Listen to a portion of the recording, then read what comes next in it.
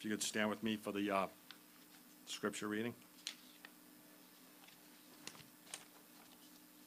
Okay.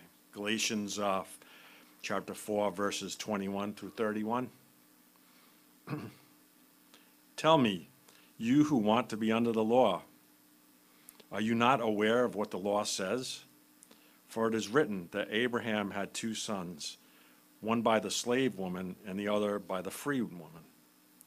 His son by the slave woman was born according to the flesh, but his son by the free woman was born as a result of a divine promise. These things are being taken figuratively. The woman represents two covenants.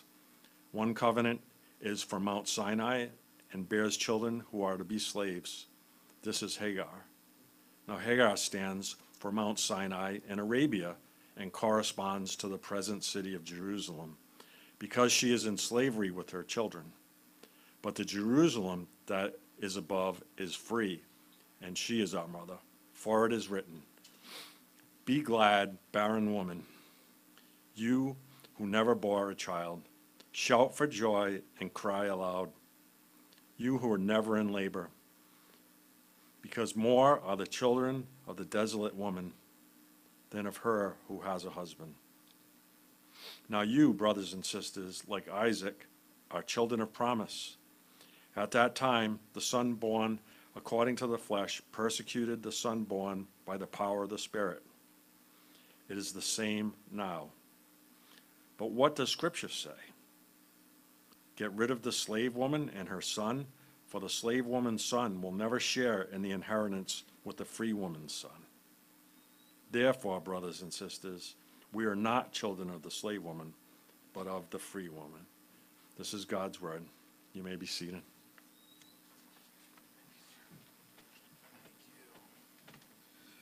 Well, how wonderful is it to be with you together on the 4th of July and be able to celebrate a better freedom, not just freedom from tyrannical governments or military powers, but freedom from an eternal death and separation from God. Freedom from the power of this world and from Satan himself. Isn't that good news? So it's so good to be here with you this morning. I hope that you heard some of the things that have been going on. We're trying to inspire just life together as we formally enjoyed it before COVID. So we're kicking off the summer with some fun activities to do, ways to reach the community and just make our presence known and show the love of Christ. So I hope that you can participate. We do need a couple more helpers on each day for those movies. There's a thing in the back if you can help us out. I do need some those bounties are heavy, and I need some strong muscles, you know. So if that's you, I'll even take moderately kind of above weak muscles, if that's okay. So but we would love, it's going to be a lot of fun. I hope that you can enjoy yourselves, and please consider July, I think it was 25th. It's going to be a blast. We're going to have some food and some fun outside for your families. I hope that you can bring a guest with you too. It's basically our welcome back, right? A lot of places are doing that. Welcome back to the movies. Welcome back to camp. Welcome back to buying a Toyota. We've been doing that anyway, but you know, so it's a good idea. Welcome back.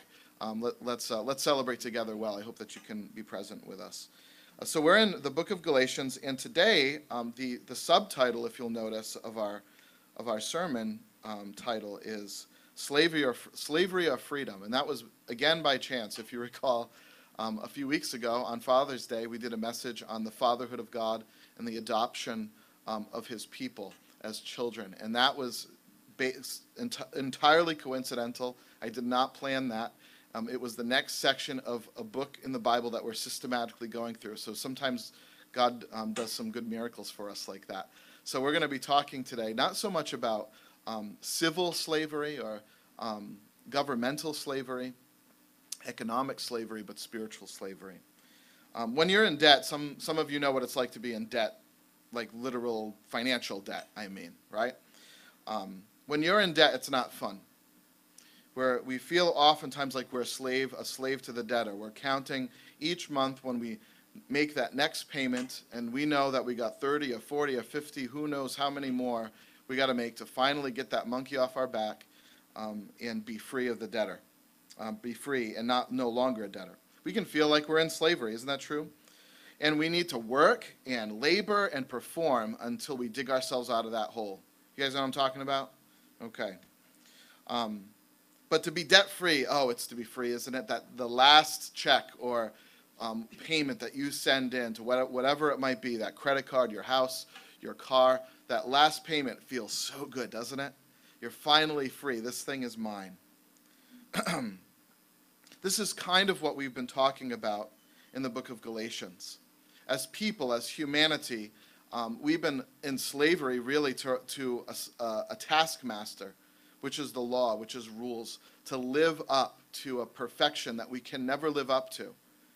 And we're always under the harsh reality of serving that taskmaster. And Galatians has been about just this, that the gospel sets us free from this. The difference between life and death, slavery and freedom, between religion and the gospel is Jesus plus nothing, right? So the verses we approach now in our text, they're interesting. They might get lost on you a little bit if you're not too familiar with the stories of the Old Testament.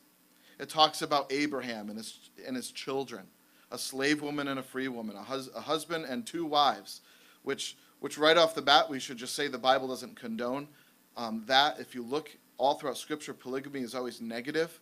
But it's using this story as a way of analogy, too. It's not saying that slaves can't be saved. It's taking two people, two sons, the son of a slave woman and the son of a free woman, and it's saying this is an analogy of our salvation in Christ. And he begins to unfold what all this means. So the verses we approach now in our text, like I said, if they're lost on you, because you're not too familiar with the Old Testament, the stories of who Abraham is and things like that. Hopefully by the end I'll give you some basic understanding and context so you can follow what Paul is talking about in Galatians chapter 4. So we're going to work through this text, and I think that you're going to see that he presents for us a brilliant and powerful illustration of what it means to be saved, right? What a Christian really is. So we're going to dive in, and we're going to follow the flow of Scripture here. It begins with addressing certain kinds of attitudes that we can have as people, as human beings. It actually addresses one. But Dr. Keller wisely points out that in the sort of identifying of this one attitude, we can notice other attitudes that we might have throughout our life. Attitudes, what I mean by this, is with respect to how we are made right with God, or how we live a right life, even if we don't think that there's a God, a worthy life. So there are 4 ways that we can go about this and think about this. These are the very varied attitudes that chances are, at one point in your life, you've probably lived in one or all of these, okay? The first attitude is the attitude that we see right in our texts. It's the attitude of law obeying and law relying. So you obey the law or rules and you rely on it. That's the first attitude, the one addressed in our text. Tell me, verse 21, you who want to be under the law. Who's that in this room? For me, those kinds of people are very mysterious. Rule followers, people who like rules. They exist though, don't they? You might be one of them. You might love the employee manual when you get a new job, or the bylaws. What are all the rules, the Constitution? And you rigorously try to live your life by them so that you can put on display how you followed those rules. And all the other rebellious employees that flout them and show up late, we kind of like, they're the lesser employees. I hope they don't get as good a raise as I do, right? Because I follow the manual. How many rule followers? You don't have to raise your hand, but how many rule followers do we have in the room today? Law obeying, law relying. Here Paul looks square in the eyes of everyone that believes that adherence to a set of rules makes us good or better people, pays for our past mistakes, and makes us right with God and makes the world right with God. He's particularly addressing this group of people. This group of people can tend to feel arrogant or better than other people because they don't follow rules. But these same people deep down are insecure because of this lingering doubt that they haven't followed them enough. Right? They might be compared to what the Pharisees did in Scripture. So that's the first attitude. The second attitude that the Scriptures doesn't really address, but sort of implied in the rest of Scriptures, is law disobeying, but yet law relying. So they rely on the law, but they disobey it. Now what do we mean here? These people are likewise, they're religious people.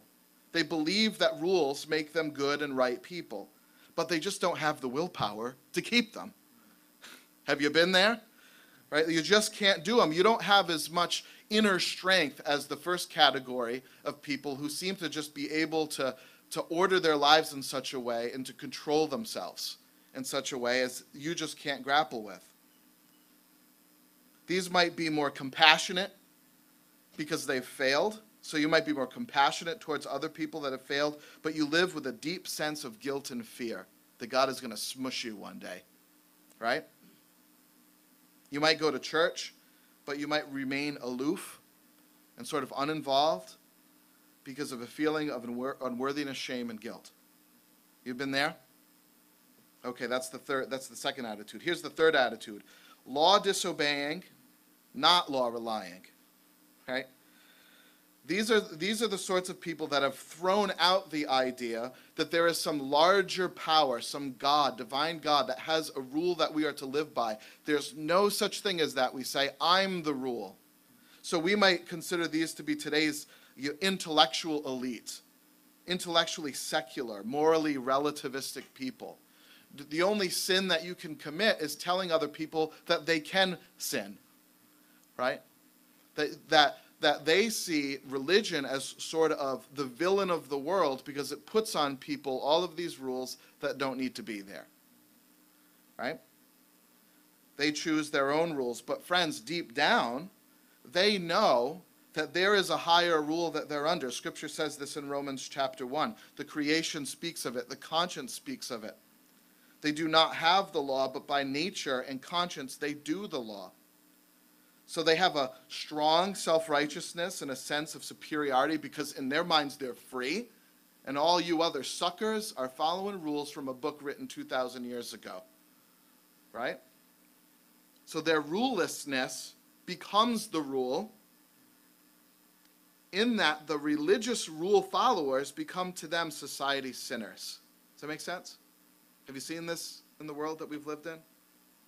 So that's the third attitude. Here's the fourth attitude, and this is the attitude that encompasses the gospel. It is law obeying, not law relying. Okay, let me explain. This is the Christian that understands the gospel of salvation by grace through faith in Jesus' work plus nothing, not following rules, not by obeying the law. But they do obey the law because they love God. Right?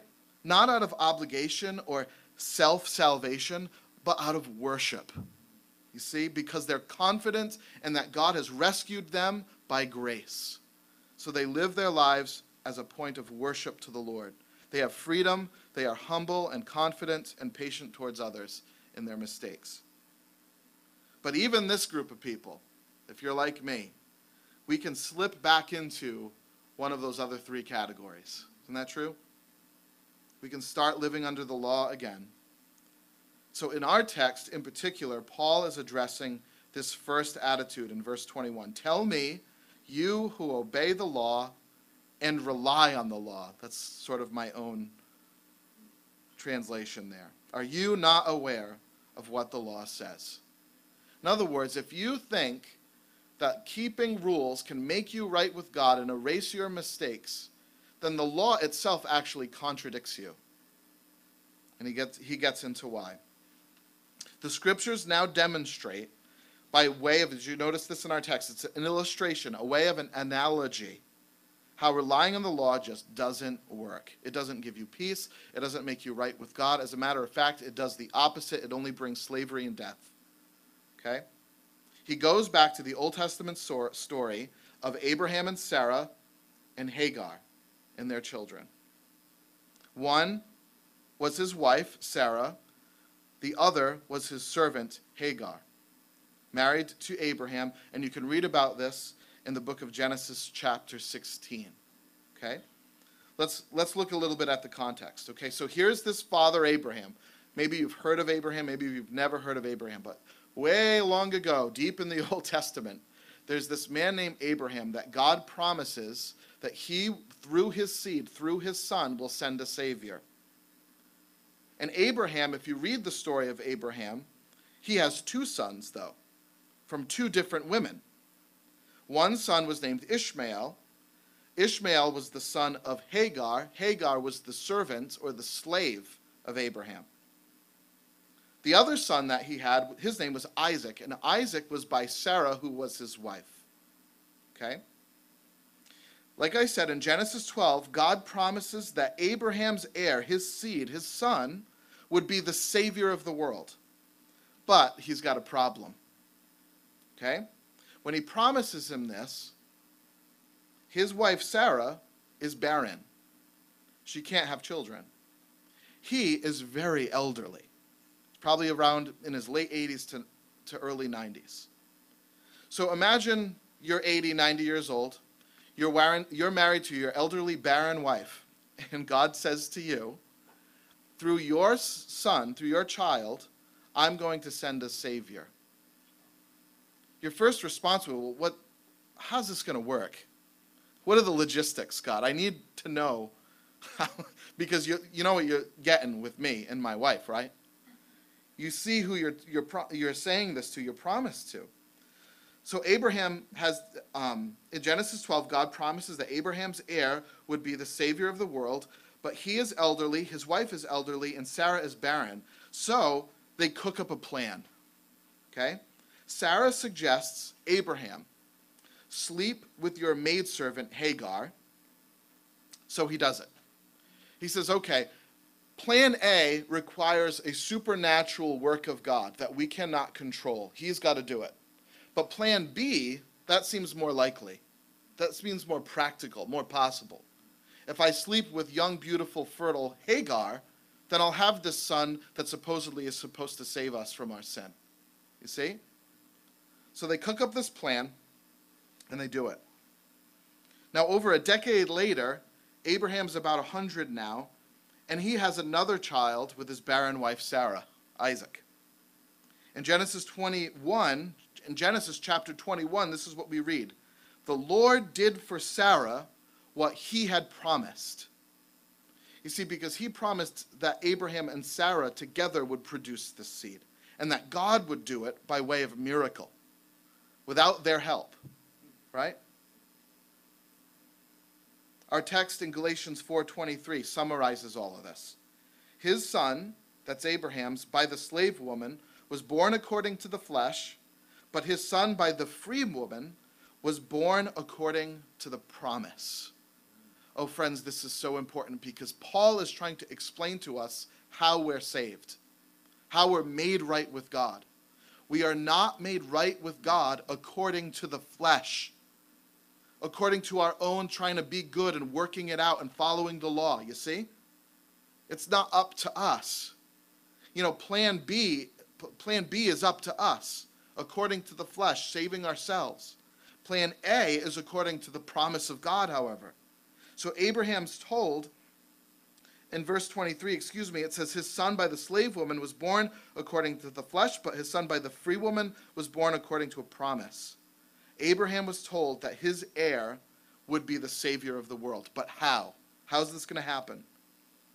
If it's through his barren wife, Sarah, it would require a supernatural work of God in which they could contribute nothing. God would have to do it. And the point of this story, friends, is that if we are going to be saved and made right with God, and if God is going to fix this world, he is going to have to do it without our help. You see? That's the principle. One is a savior that they provide, the other a savior God provides. See, friends, salvation is not according to the flesh, it is according to the promise. So the story continues, and they mention this young baby, this boy named Ishmael. Now, if you know anything about the ancient Near East, the nation of Israel, Jewish identity in the time that Paul was writing this letter was centered around their ancestry, who they were related, who their dads were, right? They identified as a nation, Israel identified as a nation with Isaac, not with Ishmael. So the Jew in the ancient Near East considered themselves sons of Isaac. Biologically, they were sons of Isaac. So they mixed the message. They thought because that they were biological sons of Isaac, that must mean that they were right with God. You see? So it's by this ancestral link that they believe themselves to be sons, quote, sons of the promise. Or those which are saved, that's what this means, or made right with God. They also believe that because the sons of Isaac received the law through Moses, because Isaac's great-great-great-great-grandson was Moses, Moses received all the rules of God, the law of God on Mount Sinai. They believe that because they were the ancestors of both Isaac and Moses, that they were right with God because they were heirs of Isaac and they possessed the law. And they kept the law. So biological seeds of Isaac and obedient to the law of Moses. Because of these things, check off both of those, they believed that they were right with God and therefore free. But Paul is arguing here the opposite. He is saying you are slaves. This is what the faction is all about. This is the occasion of why Paul even wrote this letter to this church in Galatia. In verses 24 and 25, Paul completely objects to their believing that because they were the biological offspring of Isaac and because they kept the rules of Moses, that they were right with God. He says in verse 24, these things are being taken figuratively. The women represents two covenants. One covenant is from Sinai and bears children who are to be slaves. This is Hagar. And he is saying you are the children of Hagar if you believe you are in slavery, if you believe that keeping the law of Moses or the rules of God can make you right with him. Hagar equals Ishmael equals law keeping. That's what Paul's getting at here. And all this leads to slavery. So Paul is arguing that salvation by Sinai, Mount Sinai, that's where the law came to Moses, on that mountain. He says that salvation by law keeping at Sinai are like Abraham and Hagar because while they acknowledge that they need to be made right with God, they believe that being made right with God is something they can do, that they can manage themselves, like Abraham and Hagar's plan. See? By sleeping with Hagar, Abraham was relying on himself and his own efforts. He had faith in himself, not in the promise of God. You see the difference? And Ishmael was the product. The result was disaster. Sarah eventually would become jealous of Hagar. The family was divided, and it would lead to centuries and millennia of strife between Israel and the descendants of Hagar. Friends, when we aim to save ourselves, it only creates chaos and dysfunction. These Galatians were proud to be descended from Isaac, but Paul, in the sense that they believed that they were saved by keeping the law, but Paul claims that spiritually they were slaves. They were spiritual descendants of slavery, of Ishmael, because they approached God with their own performance. They winded up in a terrible fix, just like we do when we try to do this, rather than trusting in the supernatural grace of God to save us. Now Paul mentions Ishmael, then he mentions Isaac. The gospel of Jesus Christ teaches us that we don't attain rightness with God, but receive it from Christ. We don't earn it. We don't save ourselves. We don't bank it. The Bible teaches that we are not righteous, not any one of us, because we've broken the law, have not kept the law. And because of that, we're spiritually dysfunctional and separated from God, so that in Scripture, we don't attain righteousness or earn it or keep it, but we receive a foreign righteousness on ourselves, the one provided through Jesus Christ, through his supernatural birth, his death for sin, and resurrection. God must save, or we are doomed. He must save us, because we are helpless to save ourselves, friends. You can't do it. The fix that we're in is too big. Eventually, though, we see Abraham starts to believe God. He realizes that his self-saving plan to provide a savior through his own works, through his own self, isn't going to work, so he believes God, and he joins with his wife Sarah. He switches tactics, believes God, and God opens the barren womb of Sarah. Friends, in the same way, the Galatian church then, and this church today, our church right now, all of us need not look inwardly, but backwards to Christ. You see, to the supernatural provision of God's better Son, Jesus. He is our Savior, and he's the one that frees us. Isaac, the free woman, not the slave, had a son born of a promise, not of their own doing. And that brings freedom. Verse 26, but the Jerusalem that is above is free, and she is our mother. See, here's what it's talking about here. The Jerusalem above, heaven, that's what it's talking about. Being right with God, living him in an eternal home and right relationship with him. The Jerusalem that is above is free. The Jerusalem below, what's he talking about there? The biological offspring, rule-keeping of the law of Moses. That's slavery. That's an earthly religion, and it cannot make you right with God. The Jerusalem below is imaged here in Hagar and Ishmael. It depicts self-reliance and slavery. The Jerusalem above is pictured here in Sarah and Isaac, and depicts the promise of God and reliance on it for our freedom. See?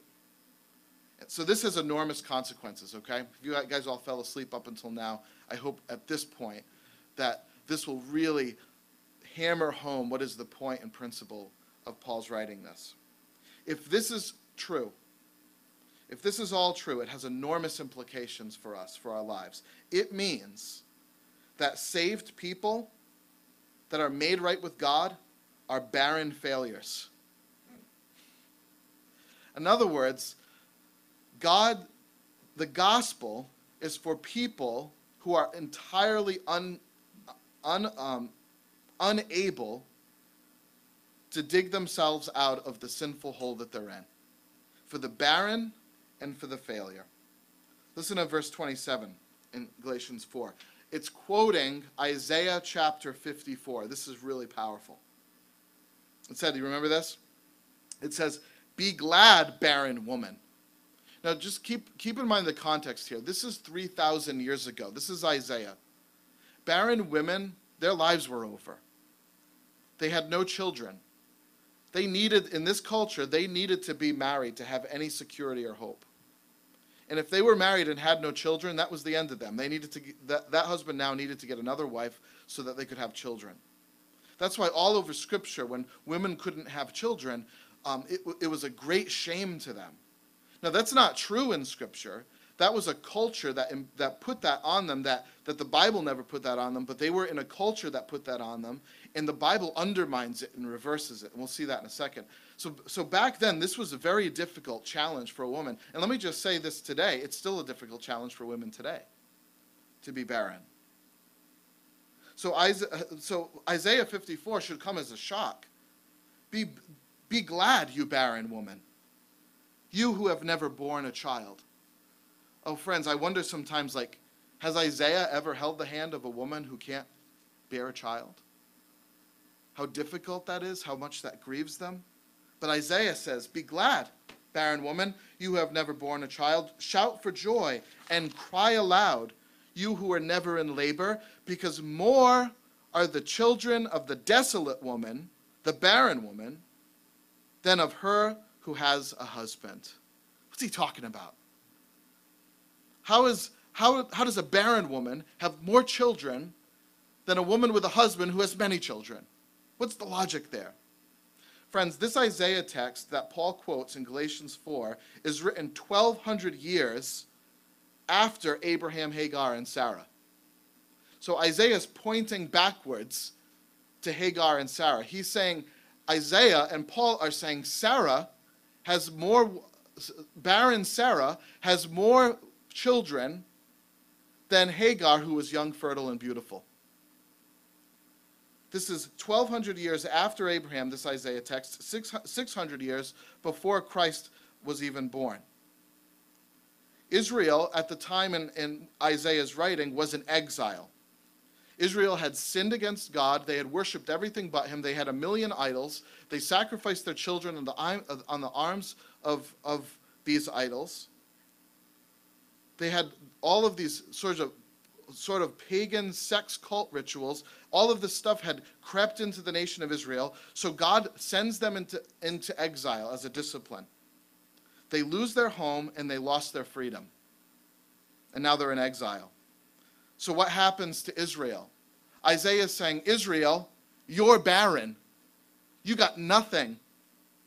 You are weak failures. Right? That's what's going on here. That's why they were in the wilderness. And they knew it too. They knew that they were barren. They knew that they were weak, that they had failed and blown it and lost everything, and that they couldn't do anything about it. But friends, the point of Isaiah 54 and Galatians chapter 4 is that is precisely the place that you need to be saved. If you are barren, in other words, if you are barren, you are ripe to bear fruit and to have life. It's precisely the place where God can save and does save. When all of your reliance to self-saving are spent and gone because you know that you just can't do it. So in this Isaiah text in Galatians 4, God is telling them that now that they had finally realized that they were helpless and only needed him to rescue them, he would. They were always helpless, by the way, always needed him, but it's in those barren moments of life, in those dry wildernesses, that we finally wake up to it and recognize it. When we see that in our bankruptcy, that we can reap a harvest of life because of our good God's gift. So here we go again, okay? There's two women. One is young, beautiful and fertile, Hagar. The other is old and barren. And God saved the world through the barren one. God saved the world through the one who couldn't have children, the very promise that he made by which the world would be saved. God saved the world through the barren one, not the fertile one. And friends, let's keep in mind that there was another woman, not barren, but a virgin, that would have another son by the same miraculous power of God's Spirit. And it's by his stripes that we are healed. If this is true, it doesn't matter who you are. It doesn't matter who you were. It doesn't matter what you've done or what you've lost. Friends, if this is true, it is in the barren wilderness of your life that God can save you and give you fruit. There's a historic church in Harlem, New York City. It's called Bethel. It's one of the largest African-American black churches in the United States. It was started in the early 1900s by a white German woman from Manhattan. Very interesting. This young white German woman loved the Lord, lived in Manhattan, so she began a Bible study. And wouldn't you know it, two black women from Harlem start coming to this Bible study and accept Jesus Christ as their Lord and Savior. And just so thrilled with this new faith and the salvation that God had provided, they said, can we take this into Harlem, into our home? Will you come with us and start a Bible study with us there? So she's thrilled. She's excited. Of course, she wants to do this. This is God's gift, right? The problem, though, is that this German woman, she's engaged, she has a fiancé who is a racist. And he wasn't having it. He told her that she needed to choose him, between him and the ministry. So he draws a line in the sand, makes an ultimatum, and says, if you do this, if you go to Harlem, I'm leaving you. So she's agonizing over this because she loved him. She wants children, to be married just like anybody else. But in her agonizing and in her praying, she came across this passage in Isaiah and Galatians. Quote, more are the children of the desolate woman than of her who has a husband. So she follows God's call and she loses her fiancé. And today, there's an African American, a black church in Harlem that's the largest one in the nation. To this day, 100 years later. This desolate woman who lost her husband because she loved Jesus Christ has more children than if she had married that man. Do you believe that? That came with loss. That came with heartache. That came with a cross. But friends, following Jesus Christ, even in our barrenness, in our emptiness, always reaps a fruitful harvest. See? So we got to ask ourselves a question. Can I ask you this as we close? Are you in exile, like Israel? Are you barren? Are you desolate? Is it your own fault? Right? Sometimes we end up in those places because we make poor choices. Friends, do not fear. Trust the Lord Jesus Christ. He will save you, and he will make you new. And in his redemption, he will give you more than you lost. Amen? He will give you more than you lost. Job lost everything. And then when God restored Job, he had more at the end than what he had at the beginning. See, friends, I'm not suggesting to you that you come to Christ and he gives you more in this life.